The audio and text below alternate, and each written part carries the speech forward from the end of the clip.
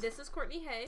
I see the girls by the pool, And I am Shaken. and they are playing it cool, This is and they are the playing Wise it Gals fine, podcast. and in rhythm, We're constantly learning. and in rhythm. Period. End of sentence. Hello. Hello. Hello. Welcome back for round 4 of the Wise Gals. Wow. We've made it this far. We have. For those of you who've been following along our journey and our episodes, you know that we work to cover topics involving women's health. So far, the topics that we have covered has been menstruation, the details of the menstrual cycle, confrontation from the female perspective, and our last episode touched on the topic of depression within women's health. If you're interested in educating yourself on any of these topics, go and check them out, episodes 1, 2, and 3. Check them out. Don't miss them. Now, this week on our journey, we are shedding some much needed light into women's health by discussing the topic of contraceptives, also known as birth control. Today, we will be discussing not only the different types of contraceptives and how they work on the female body, but we want to open up a conversation on the cultural, societal, and financial perspective and barriers within contraceptives. The main use of contraceptives is, of course, to prevent unplanned pregnancies.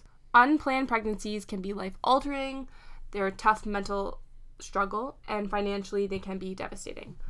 Unintended pregnancies represents reproductive health disparities because it's more common amongst marginalized groups, including certain ethnic groups, financially unstable individuals, and those who are of low socioeconomic status. Okay, yes, of course. Now, without proper education on contraceptives, or on how they work, or how to access them, it can result in a lot of unintended pregnancies, as you just said, Of Cor. course, yeah.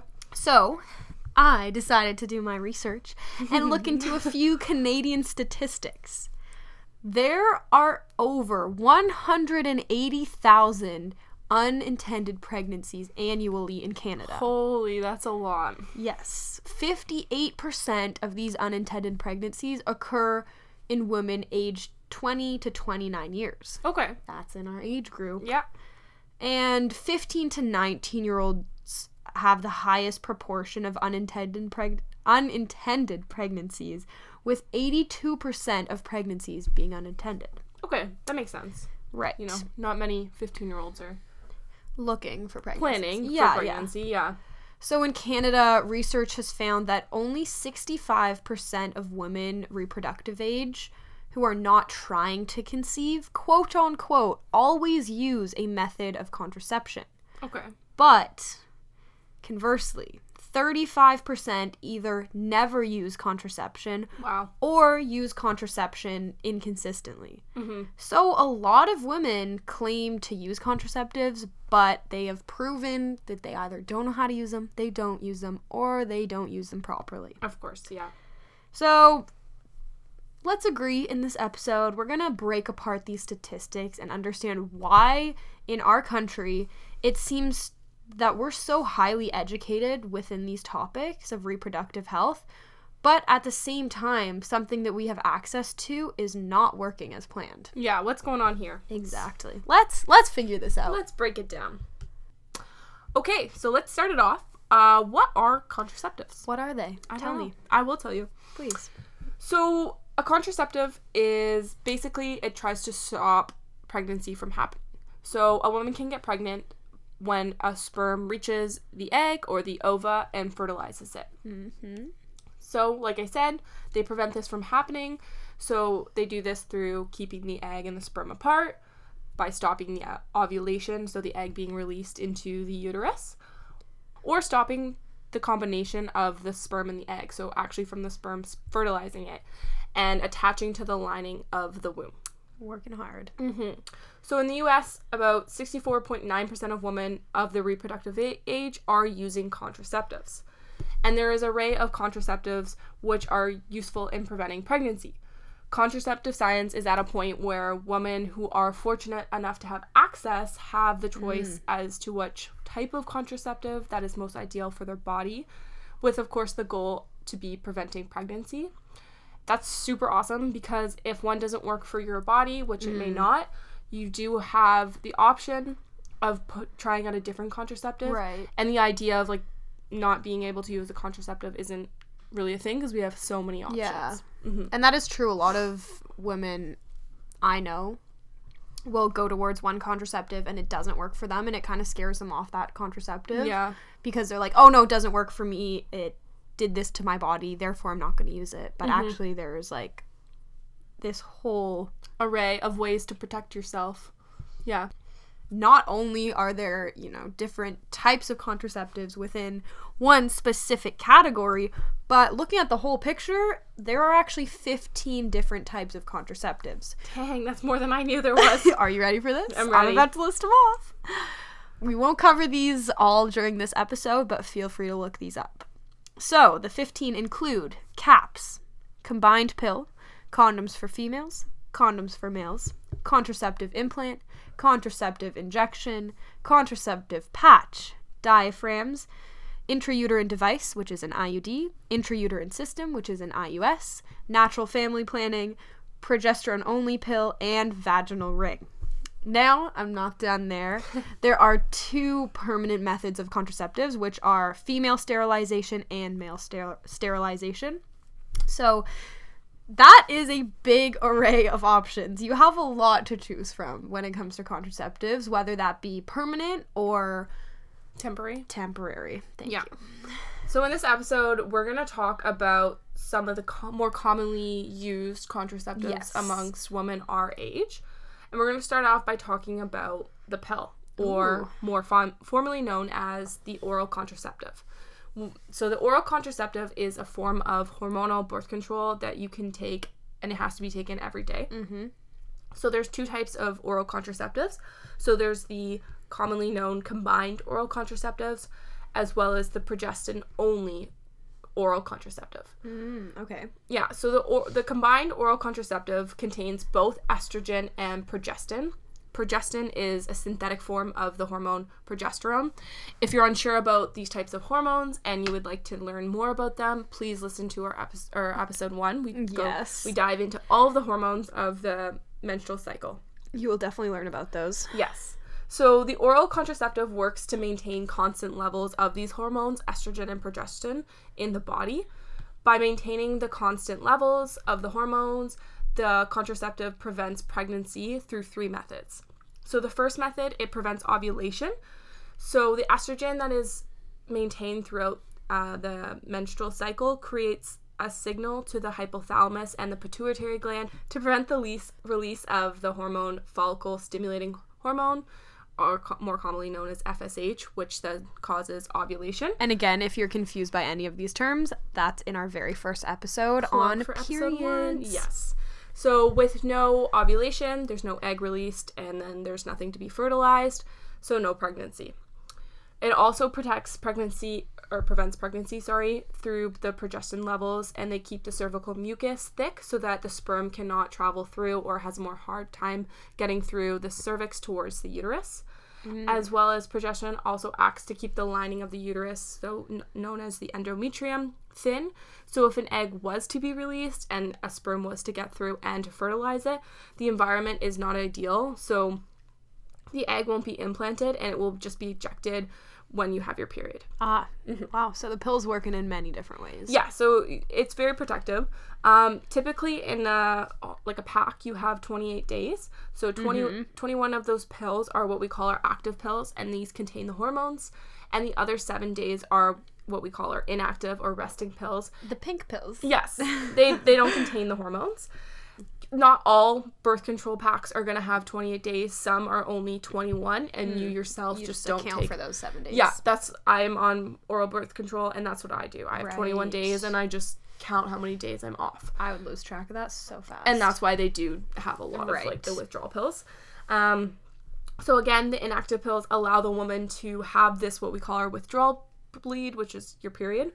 And women are still protected from being pregnant during these 7 days, but it allows them to have their period. Right, so it's just a time for a break and for the natural cycle to occur. Exactly. Great. So that's the combined oral contraceptive. There's also the one that's progestin-only pill.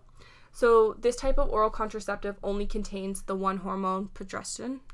You don't have the estrogen. So the pill effectively works the same way as the combined oral contraceptive, except it doesn't have the estrogen. So this doesn't have the negative feedback loop preventing the FSH from being released. So ovulation is more likely to occur. Okay. Yes, it is being suppressed, but it is more likely to occur than when you're on the combined oral contraceptive. Right. With the combined one, you don't ovulate. Exactly. Okay. Exactly. Well, that's the idea. Right. Hopefully. Yes. There are, sometimes. But anyways, the pill is recommended for people who experience side effects when they're taking the combined oral contraceptive, or they have history of breast cancer and or other health complications. If you are confused on which pill you should be taking, talk to your healthcare provider. It's always best practice to have an open conversation with them about this, because they're the ones that know best. And there's so many different companies, too, that have these pills, and you might not work with one specific one, so you switch over to another. Your doctor's going to know what's best. So in the progestin-only pack, there's 21 pills in the pack, and all of them are active.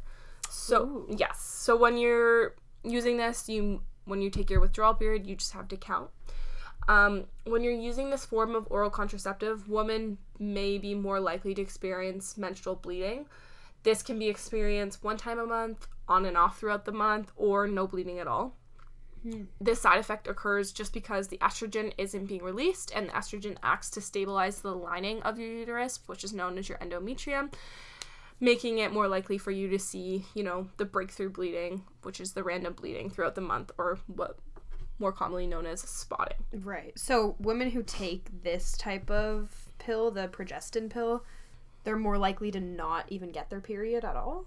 It depends. So if they choose not to take the 7 days of withdrawal period, then no. But there is a more likely chance that they will have what we call breakthrough bleeding, which is just random spotting, because there's no estrogen to help support the lining of the uterus. Okay, cool.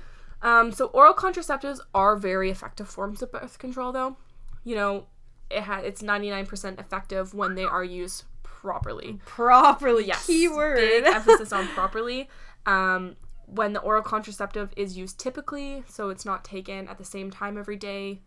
So everyone's guilty of that. Yes. So when you're on the combined contraceptive pill, you have to take it every day.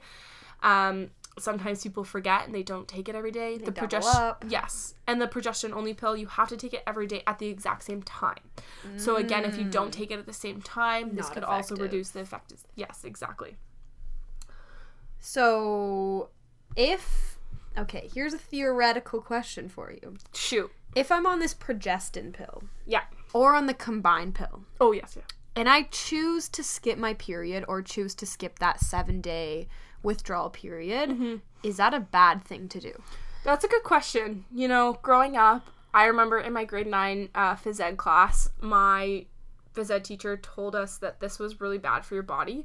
I remember her specifically saying, you could do it for a month, but it's not good for you. Yeah, I've heard that a lot of times before, too. Yeah, but that's a pretty big misconception. In short, no, actually. It's completely safe for you to skip the menstrual period. Okay. So simply you just discard the 7 rest day pills, and on day 22, you start the first pill of the new pack. Okay. If you're in a position where bleeding might be inconvenient, you're going on vacation, it might be consequential, say you're doing some type of athletic competition, or you're unable to care for yourself in a clean environment, for example, if you're going camping, I've done that many times before, or for women who experience extremely painful symptoms, you can skip your period. It's completely healthy. There's no evidence to suggest that it's unhealthy for you. That's good that we cleared that up, because that's a misconception that I hear all the time, and I hear between women. So it's good to know that that's actually not true. Okay, I'm going to hit you with another question here. All right, I'm ready. So, if I choose not to have my period and skip that 7 days, why should I even bother getting my period if I know that I can just skip it and still be healthy? Yeah, I think a lot of women might question that, including myself. You know, one reason you might still want to get your period is simply just peace of mind. If you are sexually active, having your period once a month is just reinforcing. A reminder. Yes, you are not pregnant. It's giving you that peace of mind to know. I did do some research suggesting that, you know, the desire to not have a period could potentially be linked to a woman's shame. Oh, okay. At first I was confused, but it makes a lot of sense, so hear me out. Okay, I got you. Hear me out. So, menstruation in today's society is such a taboo topic, as we know. Mm-hmm. And, you know, menstruating women are often perceived as being unclean, historically, arguably still today. And because of this idea, there is a lot of stigma for women surrounding their menstruation. And this is so evident in the way that we speak about our menstruation. You know, we whisper about it. Right. We don't publicly talk about it. We, like, discreetly pass somebody a tampon under the desk. Exactly. We hide our products, our menstrual products. We don't want people to know when we are menstruating, simply out of fear of being treated differently. Right, okay. And this stigma can often lead women to feel shame about their menstruation. Mm-hmm. And this can cause women to become out of tune with their body, so they're not sure when they're ovulating, they're not sure about their symptoms associated with different phases of their menstrual cycle, and even lead them to desire to stop menstruating completely. Okay. So, you know, having a menstrual cycle is what makes us women. We should feel pride and confident during our times of our period. Mm-hmm. And I think that this is just something to think about and consider your reasons if you're thinking about using an oral contraceptive to prevent having your periods. Just think about where this desire is coming from, and if you're being influenced through shame in any kind of way. Okay. So I can stop having my period and that's fine, but also realize that, is this a decision that I'm making for myself, or is it a decision from kind of a societal perspective? Yeah. Huh, okay. Having a period is what makes us us. Yeah. And I don't think that you should feel shame and have a desire to not want to have a period because of that. Right. Mm-hmm. Okay, I have one last question for you. I'm ready. I'm gonna hit you with all the questions today. So I've heard this a lot. Mm-hmm. A lot of people will say, you know, I've been on birth control for this many years, and I think this is going to affect my chance of getting pregnant when I go off the pill. Mm-hmm. So my question is, will using birth control or oral contraceptives influence my risk of getting pregnant in my later years? Yeah, that's a huge one. I've been told that a lot. Yeah. Because you've been on it for a while. Yeah, and you know, a lot of people say to me, oh, you should get off of it because it could influence your fertility. But that's another huge misconception. No. Oh, okay. Yeah. Research shows... Here we are. We're telling the truth today. We are spitting facts. So research actually shows oral contraceptives do not have an influence on fertility when you stop taking them. Okay. Fertility issues can arise from other factors associated with oral contraceptives. So, for example, women who want to get their career started and delay the start of a family, they may use oral contraceptives to prevent having a child early on. And they might have fertility issues, but this is associated with age and not oral contraceptives. Right. So, okay. Yeah. Food for thought. Wow, okay, you really spilled all the facts about oral contraceptives. That's what I'm here for. But I'm going to steal the spotlight away from you for just a while. Please do.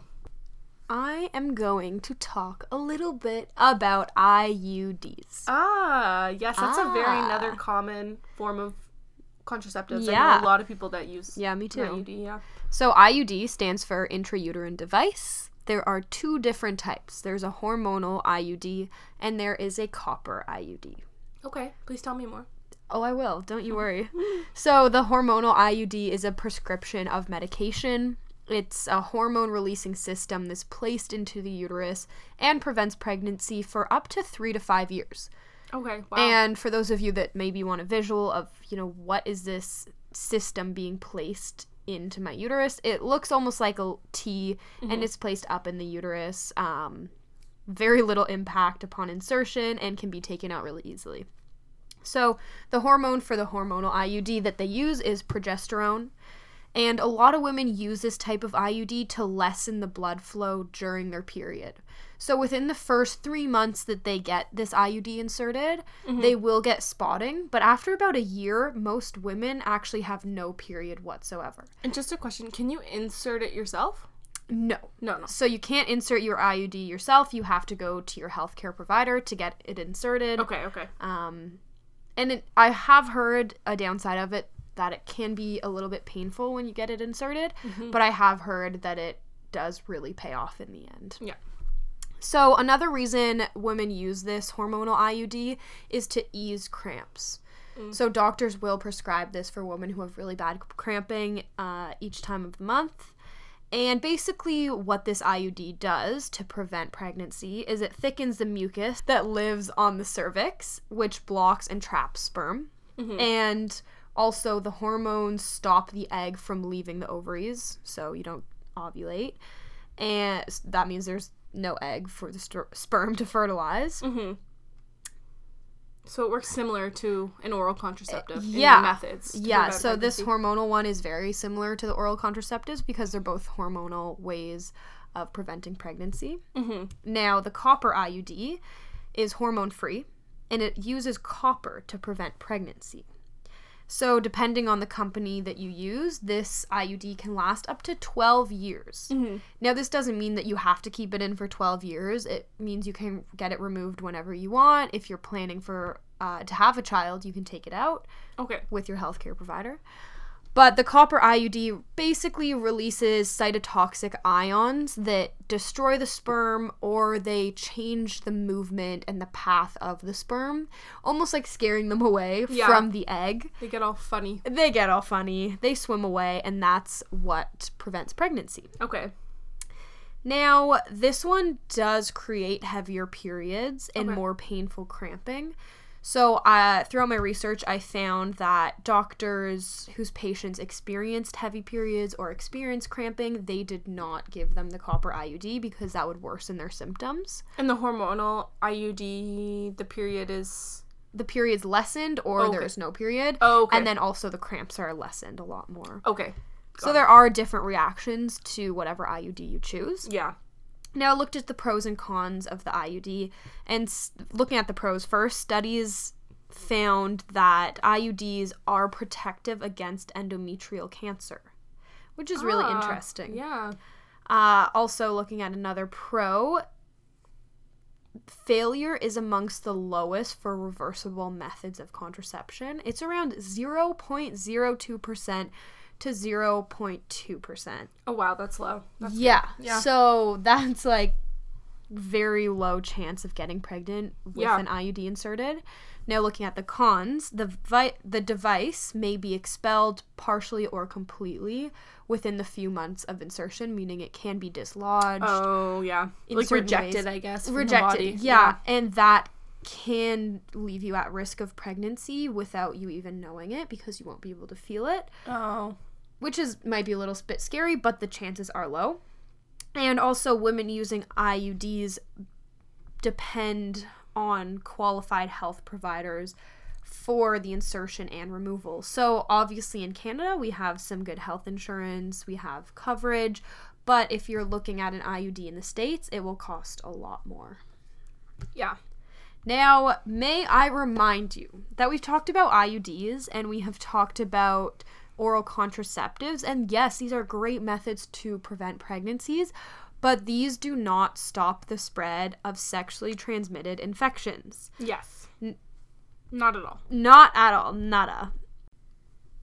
So, if you are questioning if you should still use a condom, if you are using other types of contraceptives like birth control or an IUD, the answer is yes.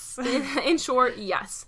Condoms are important to use, especially when you're in a situation in which you have many sexual partners, because condoms prevent against pregnancy, yes, but also STIs. Yes. So if the condom is used properly, then it has, it's effective about 98% at preventing pregnancies as well as STI transfer. And yes, there is a proper way of using a condom. We're not going to explain it now, but go look it up if you need to. Yes, it's important to educate yourself. Yes. And it's also important to be prepared and to protect yourself.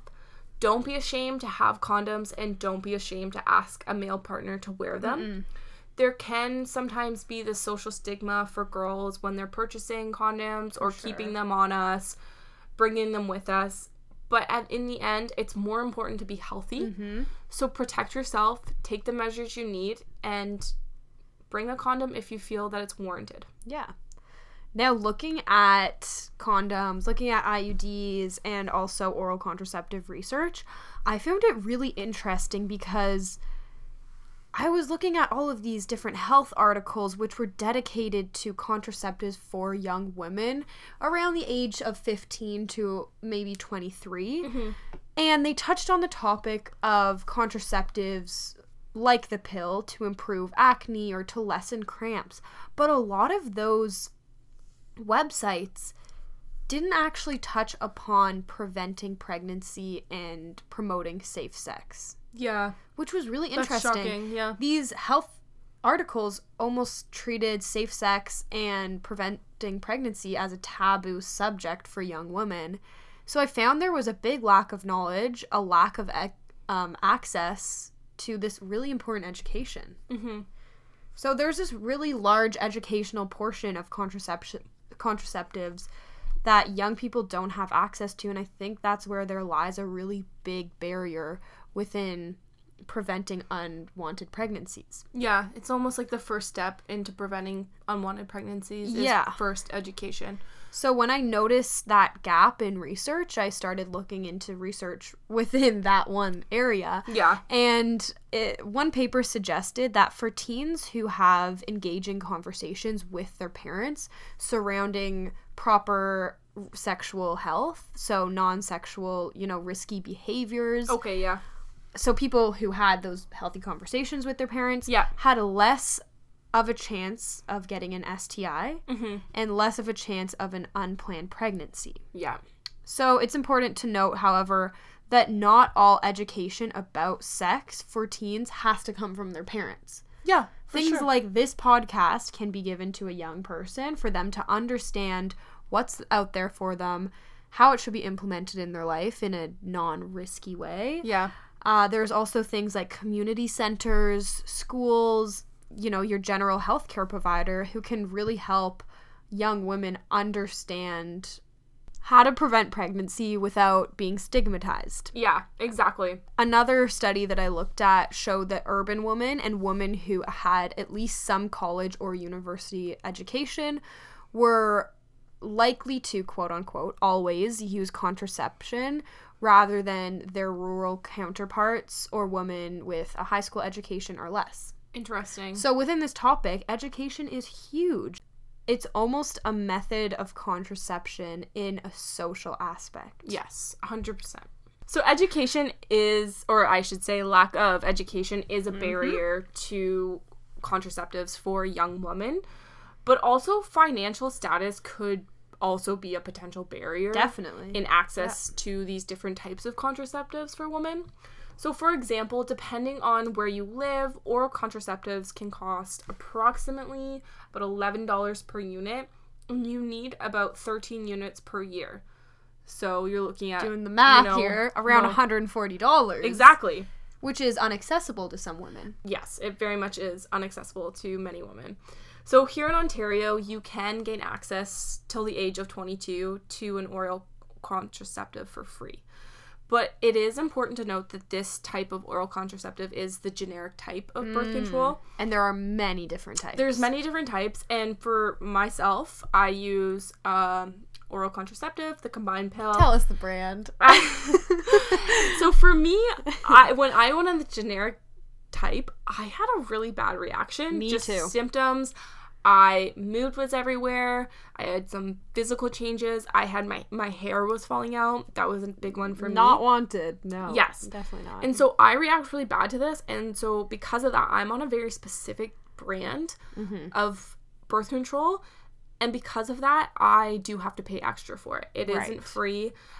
Luckily, I do have insurance, but I am one of few. Other Yeah. people are not as fortunate as me. And especially for our listeners out there that are from the States, because I know some of you are, oral contraceptives are extremely expensive if you don't have the right health care. Yeah. You're paying upwards of, I don't know how much, but a lot. Yeah, and it's not always accessible. So we need to take this into consideration Yeah. when we're talking about contraceptives in general for women. Even looking at condoms. I mean, condoms are one of the cheapest contraceptive methods, but if you don't have the financial means for that, you can't afford the most basic way of preventing unwarranted pregnancies.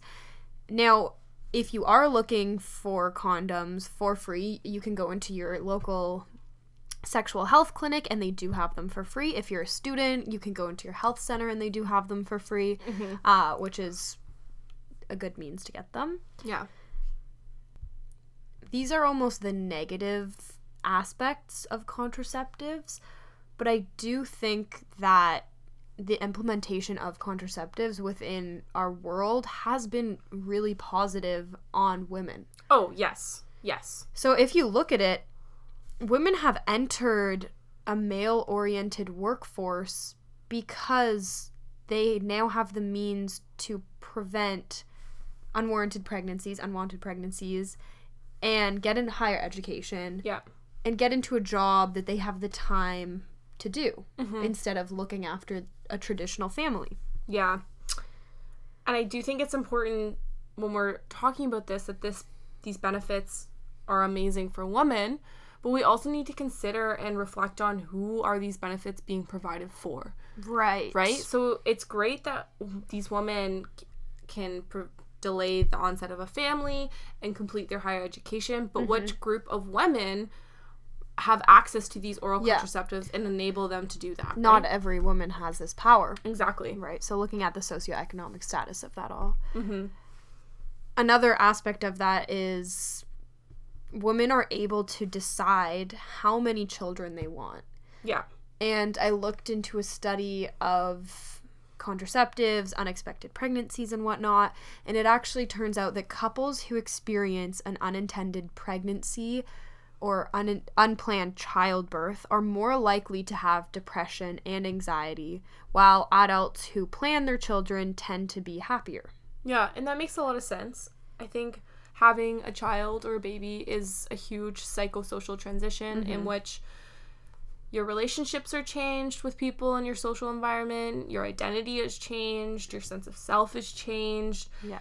And being able to plan for that, it allows for an easier transition opposed to unexpectedly having this whole your whole world changed, right? So I guess what we're saying is we do have access to these means. It just depends on, you know, what our backgrounds are really. Our financial background, ethnic background, ethnic, educational background. So leveling out this playing field of contraceptives would be so beneficial to women worldwide. Yes, I agree, Shay. Leaving you guys on a high note, I want to give you a fact. Sort of. I want to give you a fact. Now, condoms have been around for a very, very long time. How long, Shay? Let me tell you. Okay. The earliest known existence of a condom was in an illustration in a cave in France, and that was 15,000 years ago. Holy camole. That's a long time. Yeah, that is. Now, so be like your ancestors. Be like your ancestors. Stay safe, stay protected, and have a great day. Thanks for tuning in to The Wise Gals. Thank you. Bye.